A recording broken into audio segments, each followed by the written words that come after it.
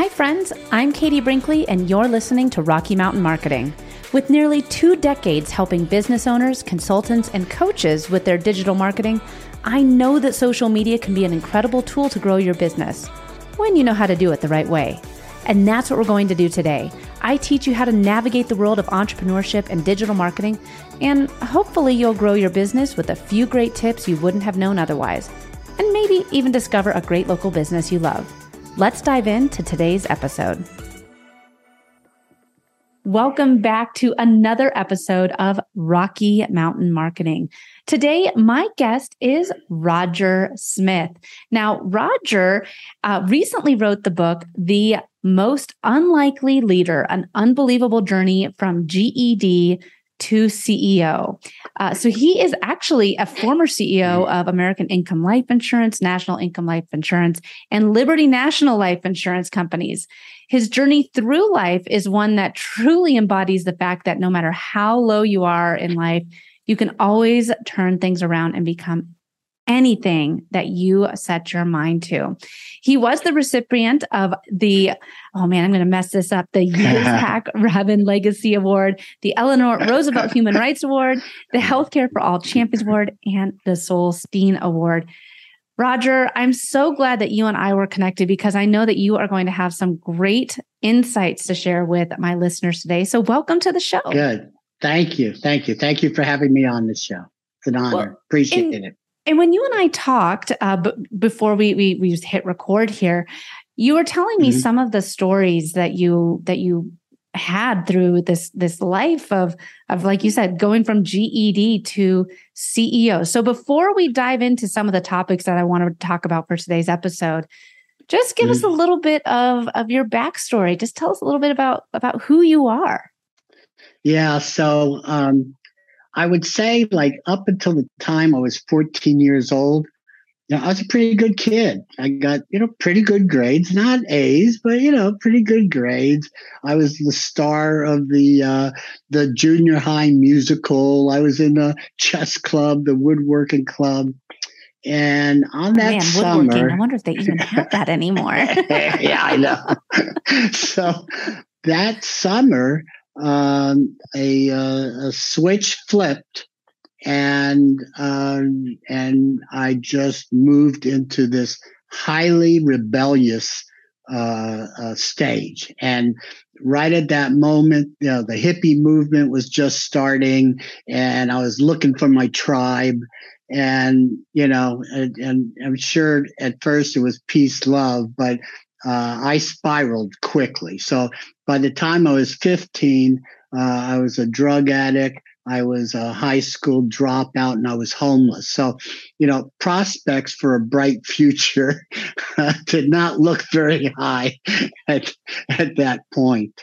And so my book, The Most Unlikely Leader, is, talks about the perseverance, talks about overcoming obstacles and the lessons that I learned, throughout those years, to eventually becoming the CEO of, 2 or 3 of the most financially respected insurance companies in the world. So it's kind of that journey and talks about, both my failures and my successes and kind of what I've learned along the way. Well, and Roger, I think that your story can be very relatable to many people. Like you said, you were doing all the things, the quote unquote, the right way, and then went through this rebellion stage, and how you were able to kind of turn your life around. So I'd like to actually dive into a little bit about, because no matter where we are, like even if you didn't go through a rebellious stage, right, there always seems to be some sort of obstacle that we have to overcome in order to get to that next step, whether it's, let's say you're laid off and from your job, and all of a sudden, now what do you never had a plan B. You wanted to be at this company forever. That's an obstacle that you have to overcome. So let's start our conversation with how you can overcome obstacles that might be presented to you as you're navigating through this whole, journey called entrepreneurship. Right. So, first of all, I think that you got to start off with with the philosophy, if it was easy, everybody would have it. So if you are looking for something that means something, it's going to be hard. Start off with that premise. The second thing is that I believe, how we're told, or we've told other people, don't ever burn your bridges. Mm-hmm. I actually have the complete opposite philosophy. I say burn every damn one of them. And I say this, and I'm not saying like burn your relationship unless you want to, but what I'm saying is that we all hit these obstacles, what we feel are insurmountable obstacles. And actually the problem with like plan Bs or escape hatches is that when we hit this wall, the temptation to do a plan B or to have an escape hatch, if this doesn't work, I'll do this. The problem is we end up giving up on our dreams because the temptation is too easy to do. I'll do this. But if you burn those bridges, if you've got no place behind you to go, and the only place that you can go is forward, it is really amazing, Katie, how creative you get with perseverance to either get over the wall, through the wall, around the wall, but you find your way over that obstacle. And interesting enough, when you look back, you're just sitting there going, okay, well, that was a bump in the road, but you're still moving forward towards that dream that you have. Well, and I think that it was actually, I saw something on social media the other night, and they were talking about how there's certain things that pop up in our lives, and it's always setting us up actually for success. It might not seem like it at the time, like I was saying before, so for me, it was when I got laid off from what I thought was my dream job. I had a great boss. I had great perks. I loved what I did. But if I hadn't been laid off, I would have never started this business. And correct. And it's certain things where it seems like it might be a giant bump in the road or a giant well, what's going to happen now? How could this happen to me? It's setting you up for better things to come. Big believer in that, Katie. Big believer.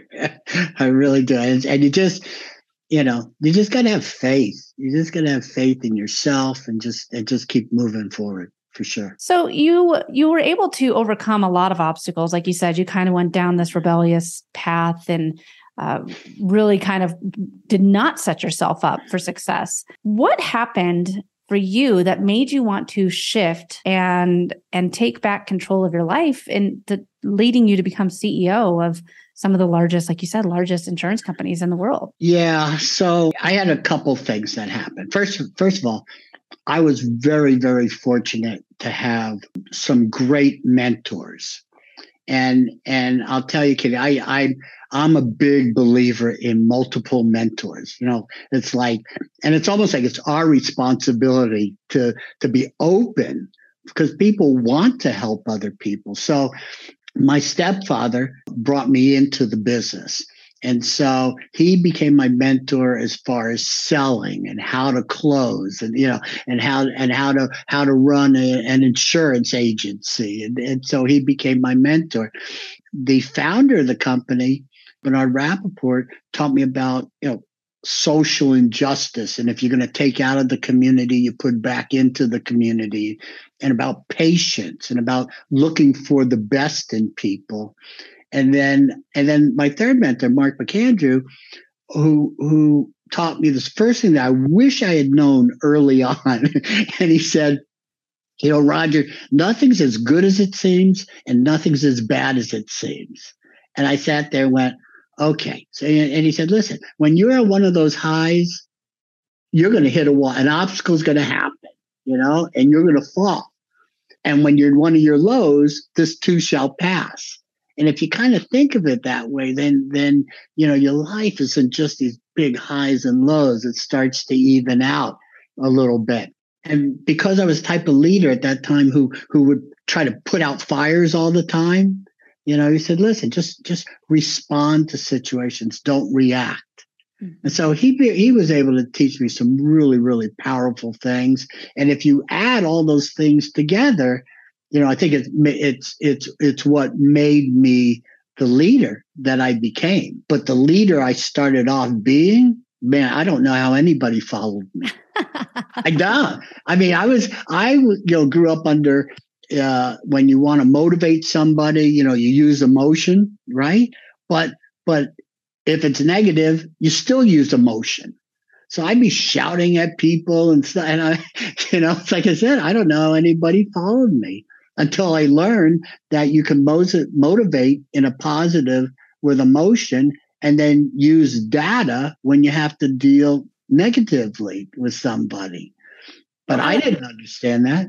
I love that we're taking the conversation in this direction, because I'm also a big believer in mentors, coaches, people that specialize in helping you level up. I'm not saying that everyone needs to go out there and hire a life coach or whatever. I mean, maybe you do, but I do think that there's different parts of our business where you can use a coach for, whether it's 3 months or a year or multiple years. There's always someone there pushing you to be the best version of yourself. So let's talk about leadership and having these people, these mentors that really can help us take our business, take our leadership skills to that next level. What are some of the 4 characteristics that you look for in a quality leader? So I think the number one responsibility of a leader is that they're visionary. They see further than the people that they're leading. And it's almost like I tell leaders, I say, listen, if you're not spending an hour or 2 out of your day daydreaming, thinking of what you can do to make your business better, you're not doing your job. So leaders are visionary. Second is they have influence, Katie. And you get influence by really 2 ways. One is that you have to get results. So if I'm asking you to follow me and I'm not getting results, then why are you going to follow me? You're going to follow me because I've shown you that I can get results and then teach you how to get results. But the second part of that is that you really need to know that I care about you, and not that I care about you because it makes me look good, but I care about you. I care about your family. I genuinely care about your success. And so if I can get results and I care about you, then you're going to follow my vision, right? The third thing is you got to have strong systems. You have to have systems that stand up, that even if you're taken out of the picture, that your systems are standing up alone. And then the fourth thing is that you have to be willing to inspect your system. So if you set up a system and you're not willing to inspect it, don't bother. And I think what happens for leaders is that they get fearful that their people are going to say, well, wait, you don't trust me? It's like your kids say, wait, you don't trust me? And the answer is, yeah, I trust you, but I've put in a system and I want to make sure it's working. And therefore, I'm going to take the time because I care about you to inspect the system and make sure that it's working the way I want to. Yeah. No, go ahead. Well, I was just saying, if you follow those 4 kind of rules as a leader, then you're going to be able to create a vision and lead people through that vision where everybody wins in the situation. And I think that that's one of the best skills as a leader too, is being a good listener. Listening to what other people are saying is something that I'm teaching, or is there something in the process that it might be really easy for me, but maybe it's there's a cog in the machine, and it's not translating well. and being able to look back on yourself and say, okay, maybe I need to rethink how I'm approaching this topic so that other people can embrace it. Because, what do you mean this is difficult? It's just do this and then do A and B will happen.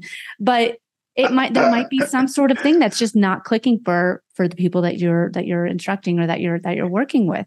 So with leadership, it can be something that a lot of people kind of back their way into or have a hard time embracing. And let's say somebody's listening right now and they're saying, hey, I just wanted to start my own business. I'm really good at electrical. So I decided to start my own electric company. But all this other stuff that comes with it has kind of made me a little bit think differently about how I'm actually growing this business. Is this something I want to do? Because I never expected to actually be leading people. So what words of advice would you have on really embracing leadership for people who might never thought they'd be a leader? So, I think that there's many different places that you end up leading people, whether it's in your family, your church, your whatever. There are places that you end up leading people. So, all those things that we were talking about applies to that as well as the business. So, if they're doing that in their personal life, then you're just taking that and now applying it to your business. I will tell you that there's a point where in your business where a light bulb comes on and you're just going, I can't do this by myself. And the answer is yes, you got it. Finally, you can't do it by yourself. You have got to delegate it out. The more you can delegate and inspect, the bigger you'll grow, the better it'll be. So Roger, I think when that light bulb goes, it's so true. I had the light bulb moment about 2.5 years ago when I was, because I was doing it all. I was from all of the actual client work to editing this podcast. I was doing everything. And could I do it? Absolutely. But was it the best use of my time? And that's where you have to, exactly with what you're saying, you have to go in and say, like, where is my time really the best spent? And there was things that I thought was it's only taking me a half an hour to go ahead and edit the podcast. But honestly, if I had that half an hour back and I was working on client work, or if I was doing some ads for a client, that's bringing in more revenue. So how much would it cost for me to delegate out editing the podcast? Yeah. What happens is, so when you're starting a business, right, you're told, listen, you better be ready to be the cook, the waiter, the dishwasher. You're doing it all. And so we kind of get that into our mind as, okay, well, I'm going to do it all. Well, that's for a short period of time, because your goal should be finding people that can help you reach your goal. And the more people you find, the bigger you get, the more you can duplicate, all of those things. So yeah. Well, if you're in that trap, boy, you need to get out of that really quick.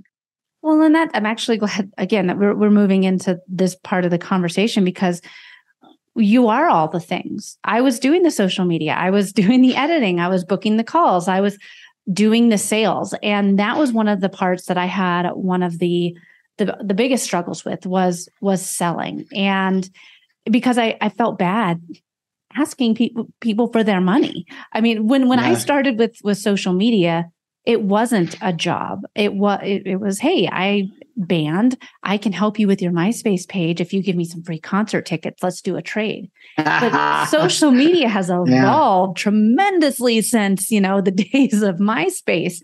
And so it was really hard for me with being the salesperson as I started my business.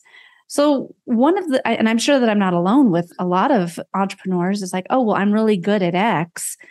But selling, I never really went to business school or learned the art of the sale. Why don't you talk to us just a little bit about the art of the sale for people who might be struggling with that part of their business right now? Okay. And so let me start off by telling you that I was by far the worst salesperson. So, they teach you that, all right, you give your presentation, you get ready to give the close, you give a closing question, hopefully an assumptive closing question, and you shut up, right? And then the first person who speaks is going to be the buyer, right? And so you just shut up. And that may take 30 seconds. It could take 3 minutes, 5 minutes. I was so scared of the close that the back of my neck would start to shake. And I literally thought people thought I was having a seizure. I mean, that is how bad I was at this. It ended up that at the end of the year, I was the number one salesperson. But that doesn't take away that I was so frightened in the very beginning. And what happened was that because I knew I wasn't good at it, I also understood that I'm going to have to work harder than anybody else at it. So when other people were giving 3 presentations in a day, I was giving 7, 8, 9 presentations in a day. In the mornings, I would practice my presentation. Even though I was about to give 8 presentations a day, I was still practicing it in the mornings so that I could get through, all the way to the close and feel confident about it. So the first thing that I would say to you is that, you really have to start with just a strong belief system. And you really have to check yourself for the belief system. Because I was working for a company, I had to go, okay, number one, do I believe in myself? Am I capable of doing this? Which I didn't have a clue at that time whether I was or I wasn't, but other people thought I was. And so they believed in me more than I believed in me. Well, and Roger, I want to stop you. I want to stop you really fast right there because it's so true. Sometimes we are our own biggest obstacle, and the self-belief, the mindset work, that is something that I also struggled with, and it's shocking, honestly, because I grew up playing sports. I mean, it's like softball. I walked into the batter's box, and I needed to believe that I could hit the ball. Right. The pitcher had to believe that they would strike me out. And it's all mindset.